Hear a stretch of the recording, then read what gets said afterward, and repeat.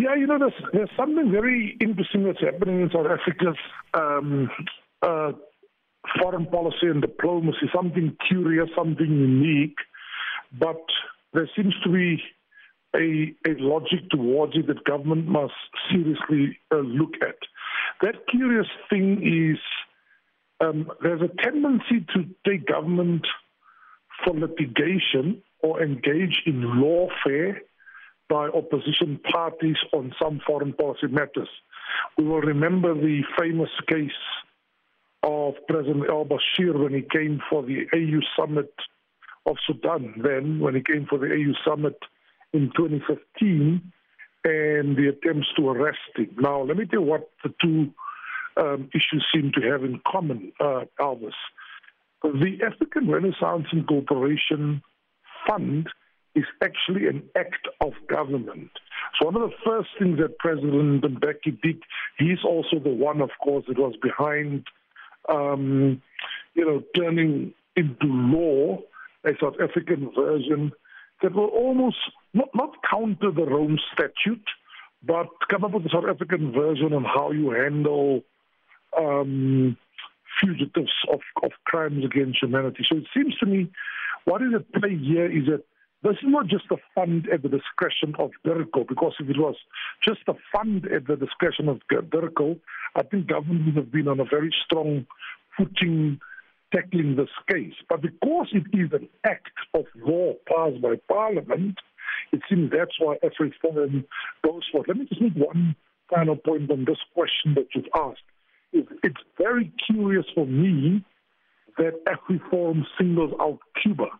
I mean, if I give you the list of countries in Africa, for example, and even outside Africa, where there are one or two cases, support for the Palestinians through UN agencies coming from the fund.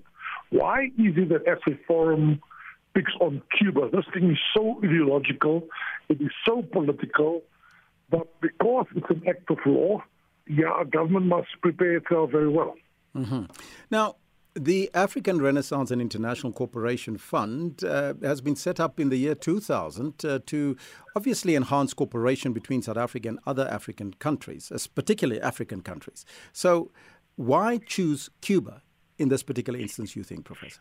No, you're right. It is clearly, as the name suggests, predominantly African, and most of the funds have gone to African countries. I mean, just to give you a few examples, that over the past 2 decades, Angola, Uganda, Cote d'Ivoire, Madagascar, Swaziland, they've all benefited. The finest moment of the African Renaissance and Cooperation Fund was probably the inter-Congolese dialogue, which led to a transition in the DRC, which led to a constitutional order.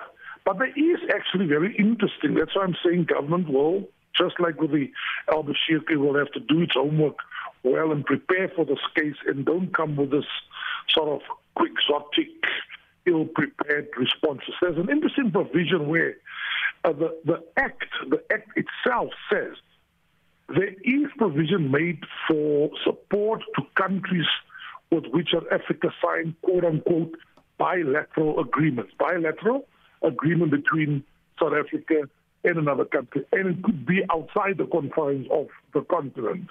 In other words, a South-South country from the South. From, let's say, Latin America. In fact, Haiti used to get support from South Africa through the African Renaissance and Cooperation Fund. So it's not that it's unusual in the sense that it's predominantly African countries that support, but there is actually provision to give support to countries outside of the continent. Mm-hmm.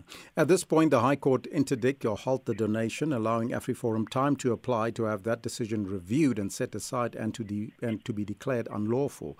Should that donation be ruled unlawful, what impact do you think would that have on relations between the two countries? Well, I mean, I don't think it will have much political impact. I mean, I do think Cuba will, of course, be very very irritated. But let me tell you what's important about that question you've just asked. They ask it to be ruled unconstitutional and unlawful. And in AfriForum's interdict, there's a huge emphasis on whether government followed the MPFA, the Municipal Finance Act. the Finance and Public Finance Act, right? Did they follow those processes? Did they consult with Parliament? Again, I'm saying to Elvis, you keep referring to it as a fund, which it is, and that is the name, but it is also an act of Parliament, Act 51 of the year 2000. The question, therefore, is, where I think AfriForum is going with this thing, did government consult Parliament? Did they follow all the channels? Did they not? Because if the court finds against them, against government, that AfriForum could actually go and uncover and dig up many, many old cases and say all of them have been unconstitutional and unlawful, and money should therefore be returned. I just hope government did its work on a technical point. So just two things finally from me on this. It's interesting, AfriForum seems to rely on the technical side by emphasizing the MPFA, the Public Finance Act, and the procedures must be followed. That seems to be its strong case. But then they make all these political stances. You've just borrowed money from the IMF, yet you give our money to Cuba. I mean, it's so avowedly political and ideological that they pick on Cuba. Why not single out the DRC? Why not? And I can tell you why. Because AfriForum, in their own agenda, in their own political agenda, and this is an organization, they can claim that they are strictly civil society, that has a political agenda. They actually don't want to come across as anti-African. They've got very strong ambitions, and they don't mind seeing South Africa expanding into the rest of Africa,